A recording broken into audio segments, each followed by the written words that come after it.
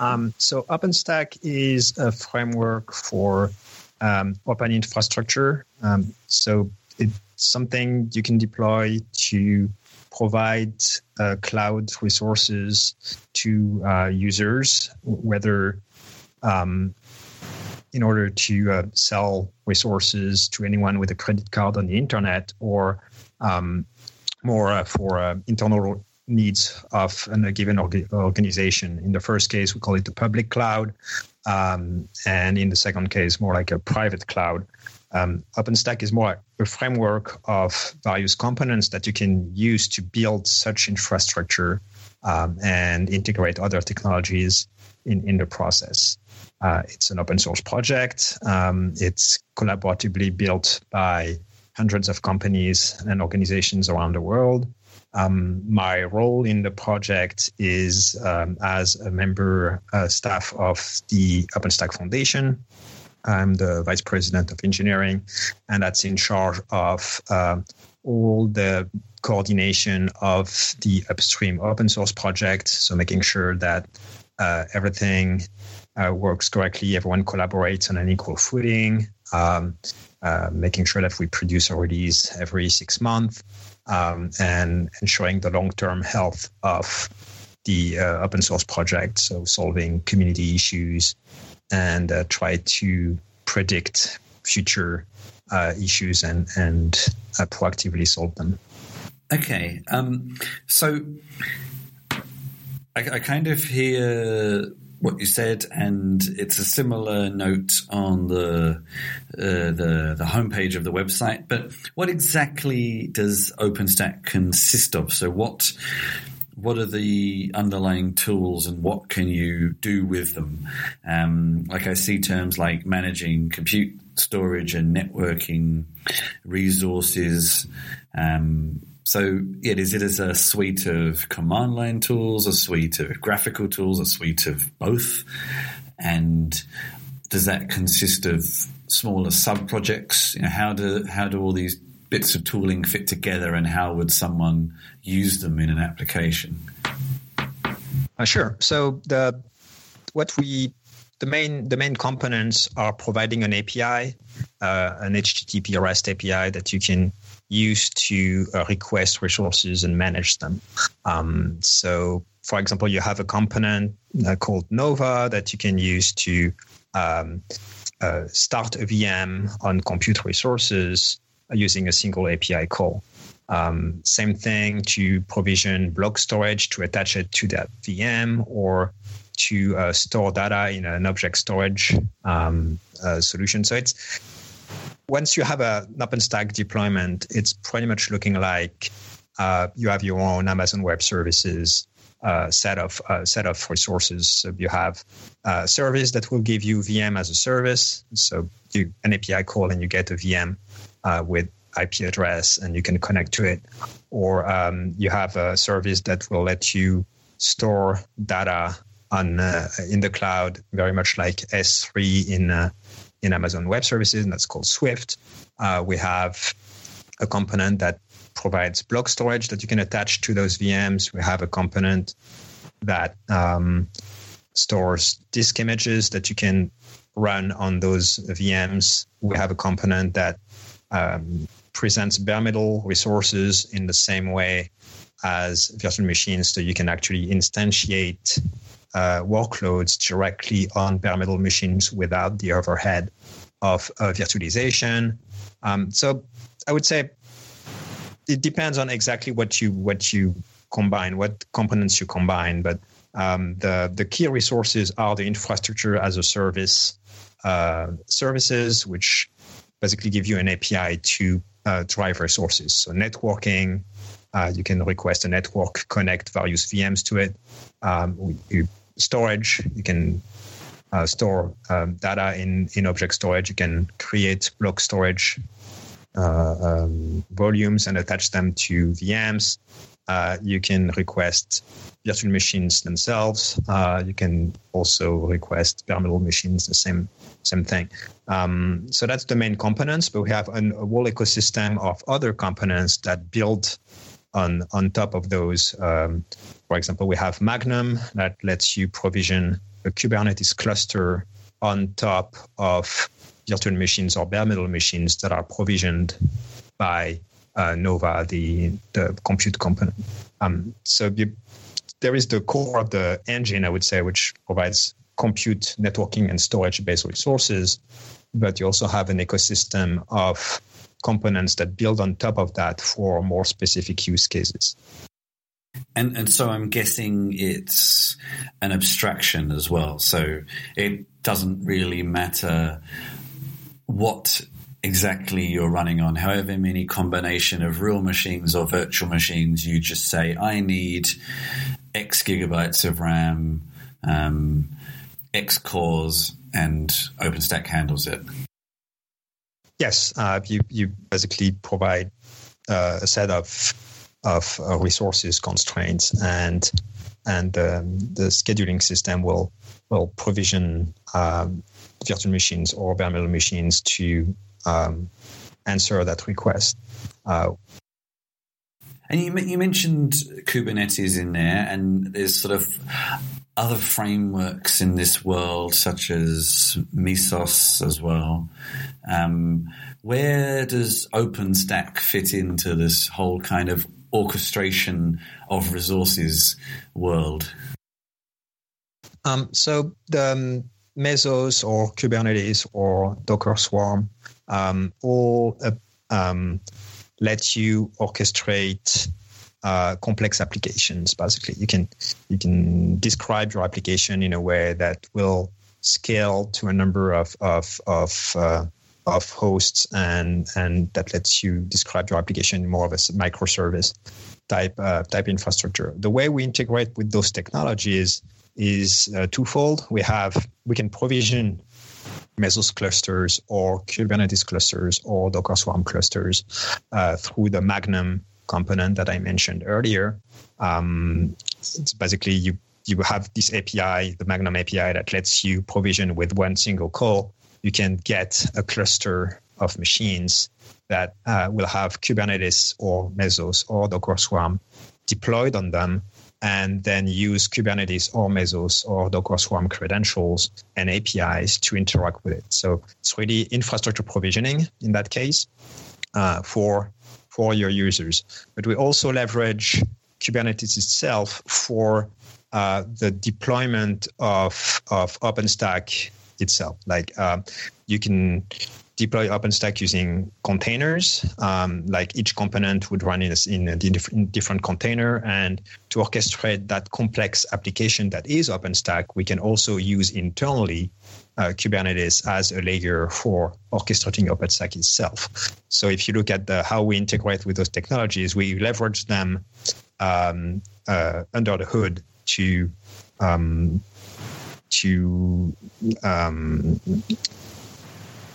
in order to orchestrate the OpenStack deployment itself, but we also provision clusters of Kubernetes or Mesos or Docker Swarm for users of the OpenStack system, so that they can benefit from those high-level abstractions to orchestrate their own applications. So I guess in summary of that, you're not trying to compete in the container orchestration space, but instead you let people leverage whatever tool they want to in that space instead. Exactly. It's really to us. It's really two different sets of problems, and Kubernetes is really or Mesos or Docker Swarm are really targeted to application operators, people that have an application and want to run it. Whereas OpenStack is more targeted to infrastructure providers. Like you have this set of resources, you want to give people access to them in various ways, which includes Kubernetes clusters, but also VMs, bare metal machines, other high-level constructs like blocks, object storage servers. How do you do that? And OpenStack is the answer for that piece of the puzzle. It doesn't try to compete with container orchestration systems, which are highly complementary. So I'm guessing, if you can mention it, that people are probably, if they're using kind of any major hosting company or major cloud hosting company, they've probably been using OpenStack without realizing it, or they've been using infrastructure run by OpenStack without realizing it.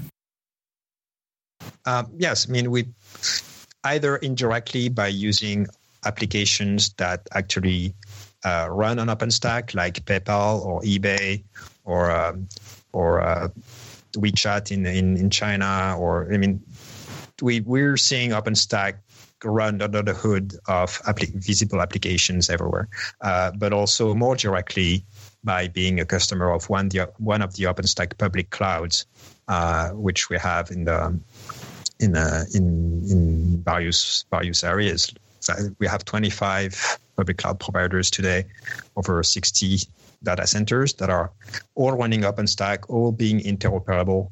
So it's smaller cloud providers than the Googles and Amazons and Microsofts, but combined together, they actually provide a pretty compelling group in the other category. And unless I'm misunderstanding something in your website footer, is this mostly through Rackspace? No. Well, it used to be. I mean, when OpenStack was started in 2010, it was started by Rackspace and NASA for their own needs. Since then, we have a lot of different public cloud providers. We still have Rackspace, obviously, but we have a lot of cloud providers, especially in Europe, because that allows them to provide a differentiator to clouds that are more directly under US legislation. So it's pretty. We have OVH in Europe. We have City Cloud. We have City Network. That they all have this compelling advantage over US-based cloud, that they're tied to European law rather than US law. They also have different compliance requirements, like the City Network clouds that are based in Sweden actually are compliant with the legislations around banking and insurance, the European legislation we have. So that lets them attract users that can't really fit in the global Amazon or Google picture. And we really believe that there will be a lot of different cloud providers around the world with specialty and specific use cases that they are more targeted toward. So we're very happy with the current state, the current momentum behind public cloud, especially in Europe. And you mentioned that as part of your job, you're in charge of making sure that the sort of 6-monthly release cycle happens. And so within the last month, you've had a new release, OpenStack Pike, the 16th release. So that would be 8 years, I guess, roughly. What's new in OpenStack Pike? Yes, it's the 16th release. We've done a 3-month release very early on, so it doesn't. I mean, like OpenStack just turned 7. The project, so we had 2 3-month release, I think, in the list, but we're back to 6 months release cycles now, which is a good compromise between too often and not enough. In Pike, we've been working on several things. There is a lot of buying back technical debt, like making sure that we'll run with the latest Python version. That's something that was on our plate for a long time, and we need to prepare for 2020 when Python version 2 will be out of maintenance. So that's great progress there.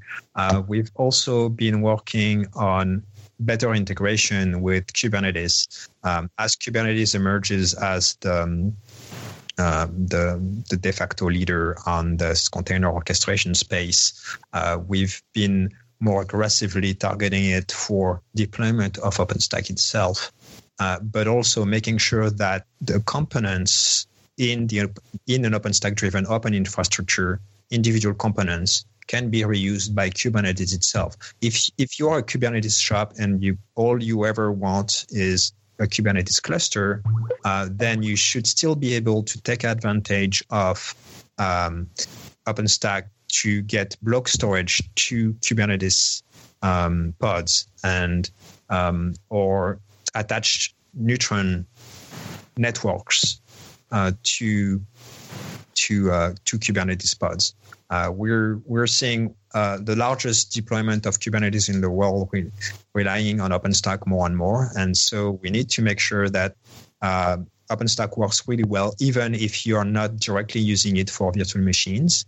That means making sure that Cinder, the block storage component, and Neutron, the networking component, or Ironic, the bare metal component, can be used in a more standalone manner in a very Kubernetes-centric deployment.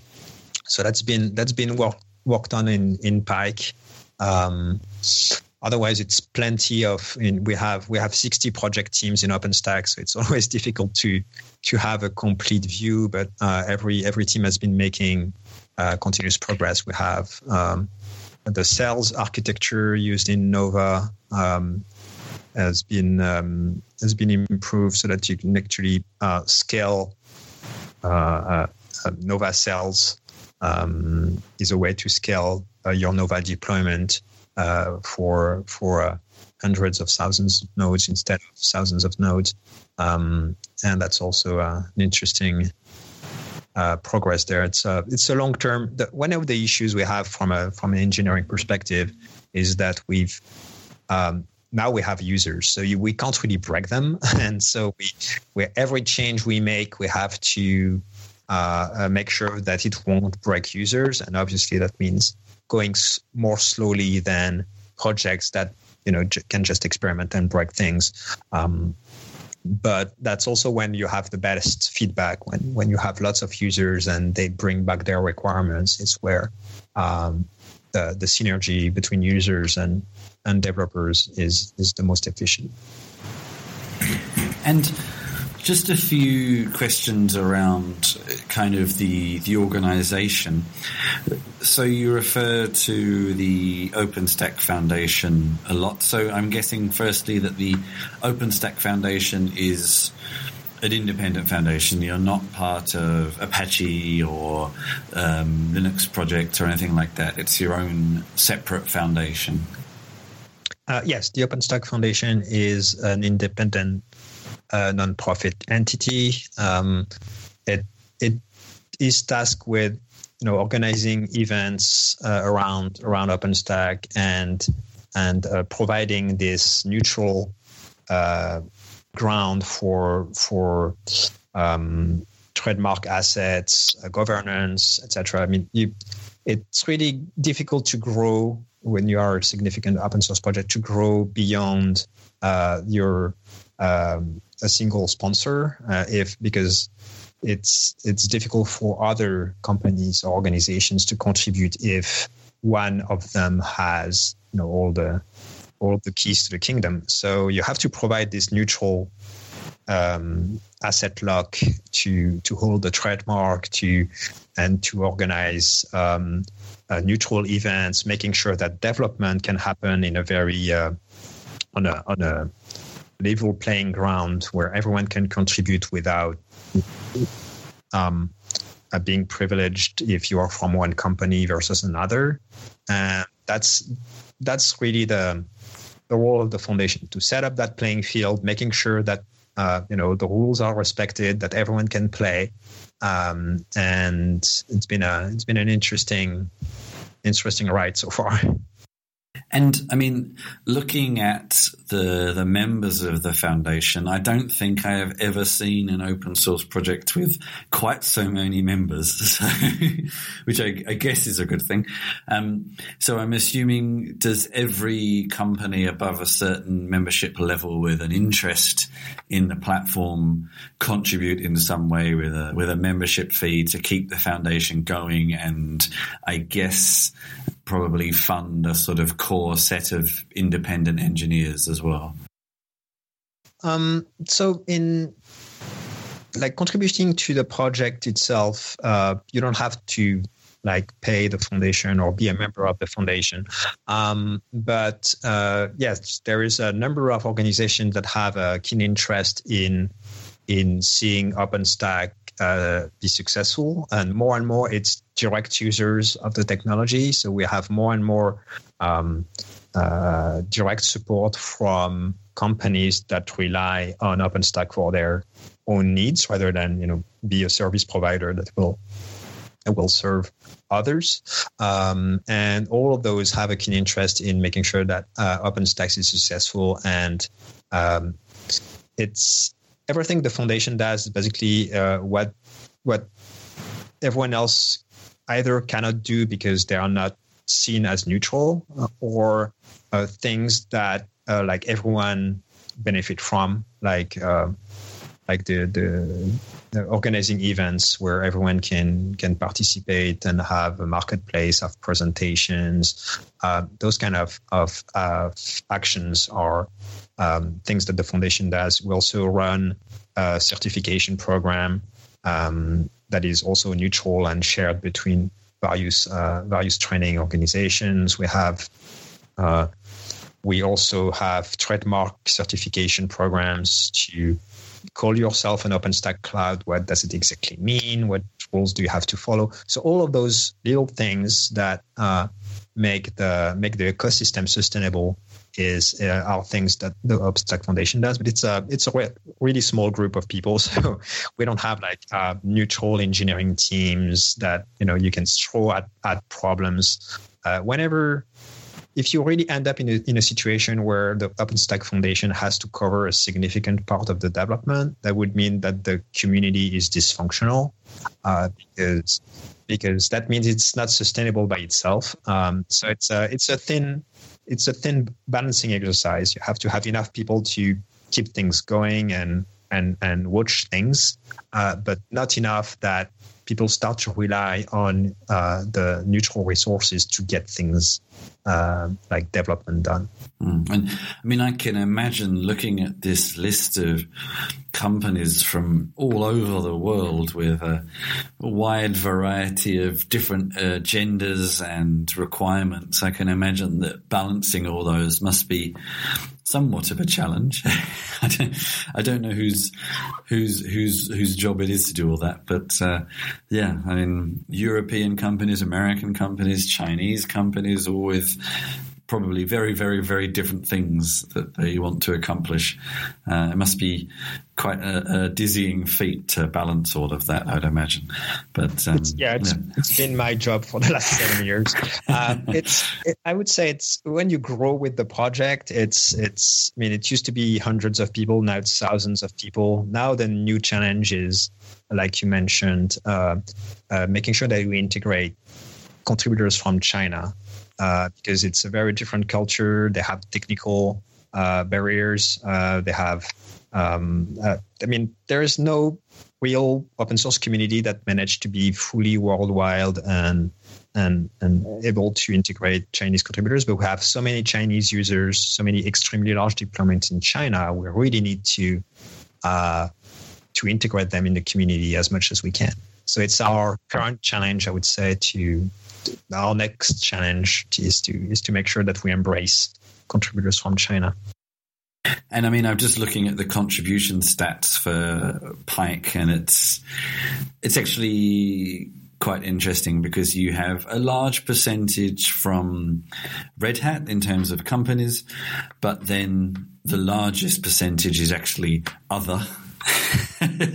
So I guess that means a lot of small individuals or small 1 to kind of 10 person development shops and things like that. So it's nice to see that the community seems to run pretty well amongst the split. And there's a couple of people who certainly are bigger contributors than others, and I haven't dug in to see quite who they are, but I can do that later. So yeah, good job, I think, is the basic answer there. Just to wrap up, the last question I usually have is about future plans.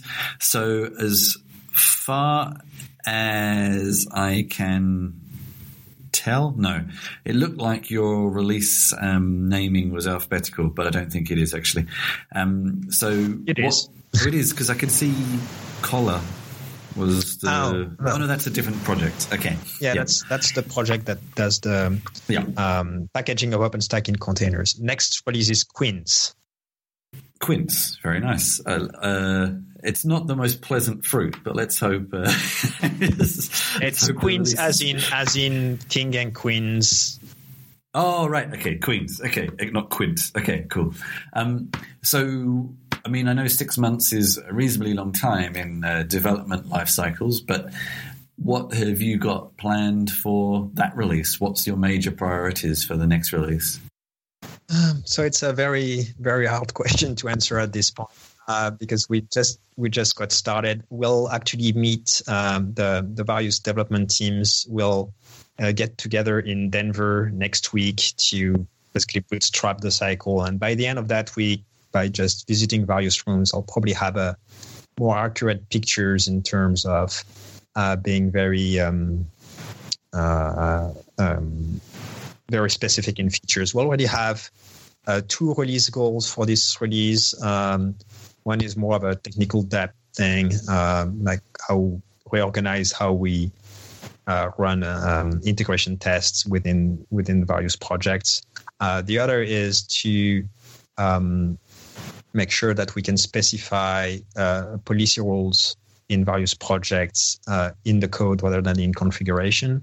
That means like saying that you have to be in a given group to be allowed to do certain actions. This is currently configured at each project level, and we want to move that to more of a code thing. So those are, I would say, both things that are more technical depth reduction than shiny new features. We expect to make progress on improving the Nova scheduler. The Nova scheduler has been a pain point in scaling to very large deployments, especially public cloud needs. So we want to try to break it out of Nova and make it its own service so that it can be used for scheduling other types of resources than just VMs. And obviously that's a long-term thing, but it's been going on for a few development cycles already, and we hope to make great progress on that during the coming cycle. Otherwise, it's really difficult to predict. No. I think that sounds like enough of a preview anyway.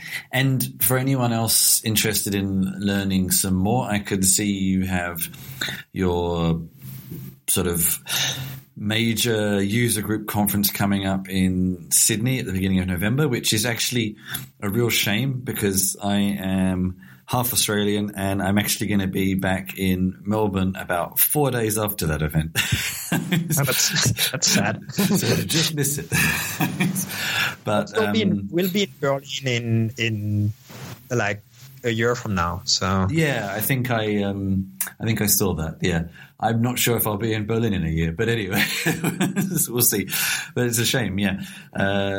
I don't know if you have any events related coming up in Melbourne around the same time, but if anyone is in or near Sydney or at the beginning of November, the 6th, 8th of November, then there's the Open Infrastructure event where I guess there'll be lots of speakers from a wide variety of companies kind of talking about use cases, but also features and best use cases and things like that.